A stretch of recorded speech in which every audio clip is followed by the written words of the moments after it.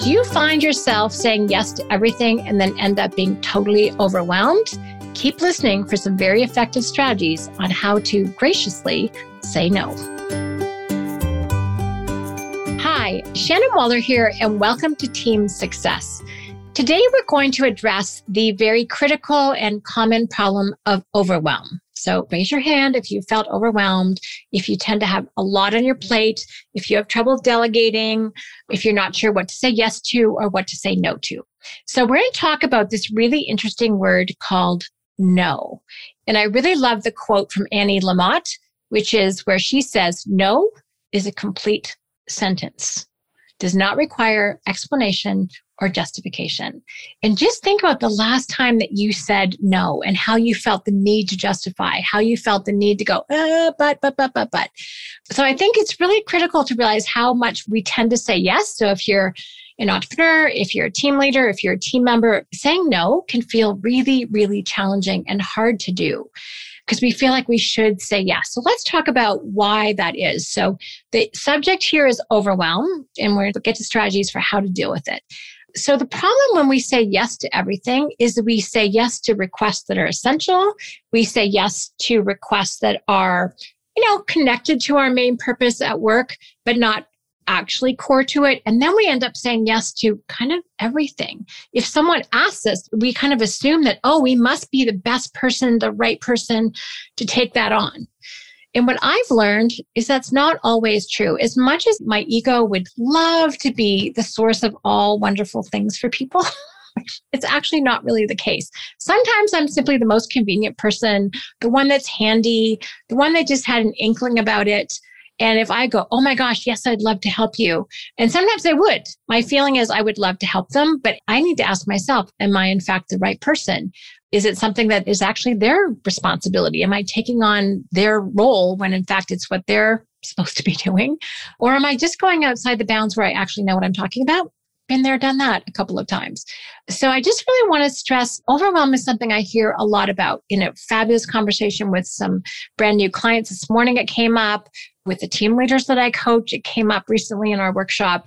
So overwhelm is a really important issue. And I think it's actually one of the things that Strategic Coach coaches and helps our clients deal with superbly, because we get really, really clear on what is actually essential to be doing, and then really how to graciously say no, or as someone gave me the strategy today, is how to say not yet to everything else. And I want to share with you a circumstance that happened this morning. So I opened my email and there was a request that got passed on. I was the second person, came in from someone who read one of our knowledge products and simply had some questions about it. And I was like, first of all, great. I can, I'm happy to answer this. I'd like to come to the rescue. I'd like to be the hero. Raise your hand if that's you too. When I realized, I'm like, okay, I actually can't get to this until at least tomorrow afternoon. It will take kind of a little bit of time to craft the right email because it isn't someone I know or know well. There's no shortcuts on this one. And it will take a little bit of explanation. And I like to take care with those things. So initially I was going to jump in and go, sure, I'll take care of it. This is the soonest I can do it. And then I moved that part to the bottom. And I responded to my colleague saying, well, here's the answer to your question. Yes, we can share this info. No, we can't share this. I'm comfortable with this level. Here's what I would explain. And let me know. I'm happy to jump in if you need me, but I'm not available till tomorrow afternoon. And what was that person's response? Why don't I do a first draft and then run it by you? And I was like, oh my gosh, I almost volunteered for like 45 minutes worth of work where I don't actually have a lot of time to do it. And then this other person jumped in, thank goodness. And by the way, this person's a brilliant writer, so she'll probably do a better job than I would anyway. And I'll just check it in terms of, what's appropriate for us to share and what's not. So I realized, oh my gosh, I almost got myself into trouble. I almost got myself overwhelmed with too much to do in too short a time. Again, I know I'm not the only one who does that. And I just had to think a little bit more carefully about what I actually did. So it's interesting. We sometimes want to blame others for our overwhelm and say, oh my gosh, everyone comes to me for everything. Or, why can't other people figure out how to get things done? Am I the only one? I know these conversations have crossed your mind at least once or twice. And the truth is we kind of create our own reality with this one. If people are in the habit of hearing us say yes, or we don't ask them questions, or we don't say, oh, well, how would you respond to this before we jump in with the answer. We like people coming to us for our opinion. I mean, who doesn't like being the go-to person? It makes us feel worthwhile. It makes us feel as though we're needed. And if we didn't answer those questions, we might wonder, what am I doing? What usefulness do I have? How am I creating value? But often we take on too much. We are responsible to get our work done. We are not responsible for everyone else and doing their job for them. So be really conscientious about responsible to and responsible for. It's a great distinction I learned from someone very close to me named Marilyn, who happens to be my mother. And she has this great distinction about being responsible to or responsible for. We are not responsible for other people, but we are responsible to fulfill our commitments. And we need to prioritize those first. But often we don't because of, the emotions and feelings that I just talked about. Also, though, because we actually are not comfortable with saying this wonderful, very short word in the English language and most others that I've heard, which is no. And it's like, okay, this is something that is not part of our vocabulary. And by the way, this is not just team members. This is entrepreneurs too. It's why they say yes to all kinds of clients, even though they may or may not be a right fit for the business. It's why they say yes to business opportunities that aren't really opportunities. They have collaborations or deals with people that don't align with their value systems. And then guess what happens? Messes. I mean, overwhelm is one type of a mess, but so are all the other things that, we just end up with too much of the wrong type of thing. So one of the things I love about Coach is you get really, really clear about the activities that are best for you to do and the ones that are not. The people with whom you want to work, both what we call front stage and backstage in terms of your clientele and other team members. You also get really, really clear on the types of products and services and experiences that you want to create for people. It's not being all things to everyone all the time. It's like you have a specific way that you create value. You're addressing very certain types of issues for people. And it's critical that you're focused on that. That way you can become an expert. That way you can be superb. You can really get to know this sliver of the marketplace extraordinarily well. You can take incredibly good care of those people, but you don't have to be, again, all things to everyone else. But we're kind of scared. We have a little bit of a scarcity mindset with regard to this. We think that, if we say no to somebody, then that'll just turn off the pipeline. Truth be told, though, when you have standards, when you have certain qualifications, you're like, oh, actually, here's who's a right fit for our business. The right people jump in your boat and the wrong people stay away. And then you reduce some of the complexity of your business. And I think this is true both for entrepreneurs and also for team members, because we can sometimes get ourselves into trouble. Team members can get sucked up into other things. The number of times I have had entrepreneurs and team leaders say, well, I have this awesome new hire. I just really hope I can keep them devoted to what I hired them for. Because I know if they're really good, other people are going to want them and they're going to get sucked into other projects. And I will not have the value of their expertise on what I think is a priority anymore. I heard this last week. I heard it the week before. I heard it the week before that. So we don't train people to say no, and we don't say no. It's like, if you hire this great person, keep them for what they were hired for. They will appreciate that, and so will you. So again, I just think it's very essential that we learn, gracious ways of how to say no. So let's talk about that. So we've talked about basically what the problem is overwhelm. Why we need to do it is so that we can actually focus, do our best work, create the more value for people, kind of do what we're probably being paid for, front stage or backstage, both are true. But we don't often have good ways of doing that. So if we realize that we can't actually, again, be all things all the time, then we have to have a strategy for what we're going to say. So this is where the fabulous word no comes in. I've said it several times to get you used to the idea. So sometimes you can say, it's interesting, I'm kind of intrigued, but it doesn't actually really fit in with my priorities. Is there another strategy? Is there some information that I could provide that would help you handle this? So you actually kind of put it off on the other person. They're like, oh yeah, I just want to know whether or not this or this is true, which is actually what my colleague was asking this morning. I said, oh, well, yes to this, no to that. And she's like, great. okay, that's really what that person needed. And when I just kind of overstepped and jumped in more than I really needed to. So kind of be very specific about what's actually required. Great question from Michael Bungay-Stanier, which is The Coaching Habit. Brilliant, brilliant book, by the way. Feel free to run out and get it. I think it's genius. And one of his questions is, I'm not sure I'm going to quote this exactly, but it's like, what help do you need from me?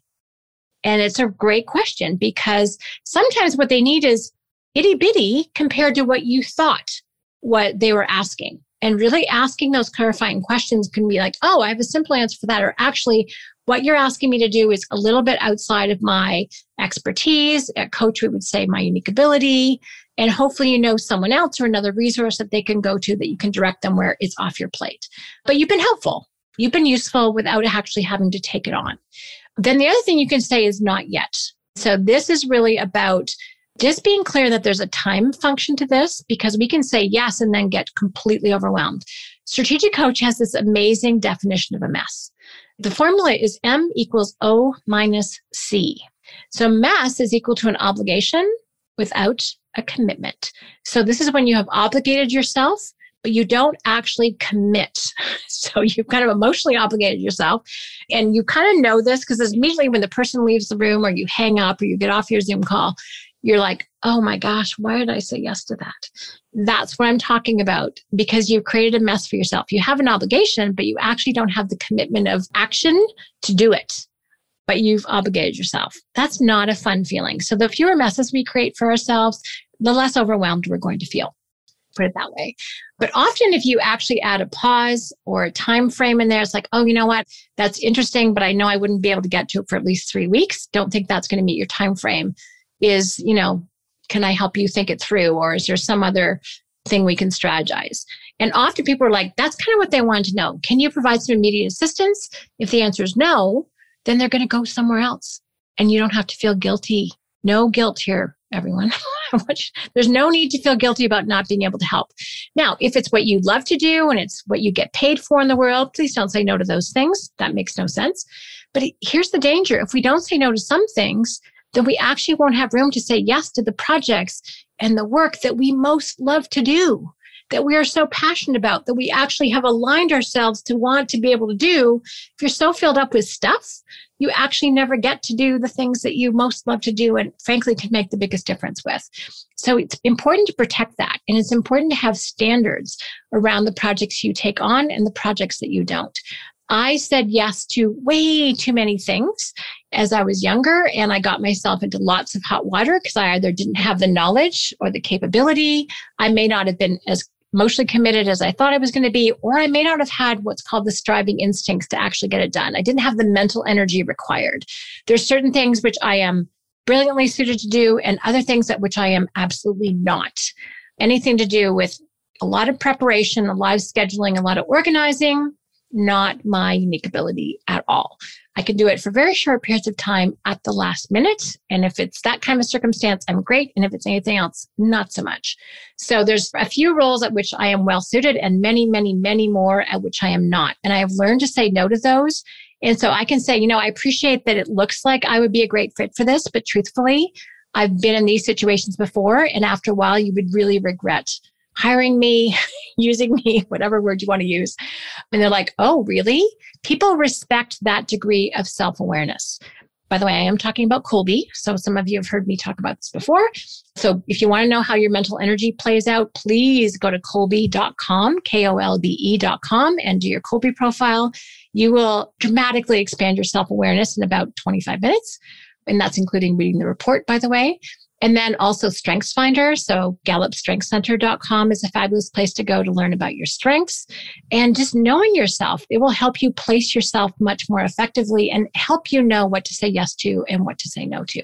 So my point is here, have standards. Learn to be comfortable. It doesn't happen easily or even quickly, but learn to be comfortable with saying no or not yet, or I'm not actually the right fit for this project. I know, I understand why you think I might be, appreciate that very much, but actually I'm not. And, you know, people are very responsive. They will not beat you into the ground in submission about it. You may have to hold firm, but people respect that. And then it also means you tend to be much better about when you engage them in something. It means that you have really been thoughtful about that. So saying no can actually open a whole world of possibilities, both richer, deeper conversations, will allow you to make sure the stuff on your plate is actually the stuff that should be on your plate, the stuff that you actually are really passionate and excited and skilled at doing. And then it creates new opportunities for new growth as well. If we're so filled up, we cannot grow. We cannot expand. We have no mental energy or no mental space for learning. And I think that's absolutely critical if we're going to be able to grow. So probably given you lots to think about. Feel free. I'd love to hear any questions or comments on your thoughts about saying no, how easy or hard you find this. But again, with a little bit of practice and no one kind of getting mad at you, you'll be kind of amazed at what will happen as you graciously, not in an angry way, not in a mad way, not in a resentful way, but just say, I'm not sure that's the best use of my time right now, or I'm really fully committed. Is there another strategy that we can figure out to get this done? And by the way, for team members working with entrepreneurs, one little tidbit is please make sure that your entrepreneur has filtered through their ideas. We have a brilliant tool at Coach called the Impact Filter. I talked about it a little bit. It's available at strategiccoach.com in our book, The Extraordinary Impact Filter. And Dan Sullivan, co-founder of Coach, says this. He says, if I'm talking about an idea and you're thinking that you need to take action on it, unless it's accompanied with an impact filter, don't worry about it. I'm just talking. And Dan has a lot of ideas. So the entire team could be running around like chickens with their heads cut off. When we get an impact filter from Dan, we know it's serious and to take action. And if we don't, it's just a really fun, interesting conversation. So that's a rule that we have at Coach, which I happen to love, by the way. I love that Dan has allowed us and him to filter through his ideas. And he has a tool for that. And I also actually ask it of other people. If people are making requests of me that I feel like is a little casual, they haven't thought it through. It's like, can you tell me the purpose, importance, ideal outcome, the best and worst result, and what your success criteria would be? And guess what? 80% of the time, they don't follow through. They're not actually serious about their idea. They were trying to sell me on it before they were sold. Well, it's not my responsibility to follow through on their ideas that they haven't thought through or aren't sold on. So no, I'm not going to do that. If they do, I know they're serious about it, and that could potentially be a really fun and interesting and creative collaboration. So sometimes putting the onus on other people to see whether or not they're serious is also a great way to do that. So my bottom line point is please have standards for the things that you say yes to and learn how to graciously and effectively say no. And it is perfectly okay to have standards. I hope this conversation has been useful and thoughtful for you. If you have any questions or comments or want to share your own experience, please do so at questions@strategiccoach.com. Thank you so much for listening. And as always, here's to your team success.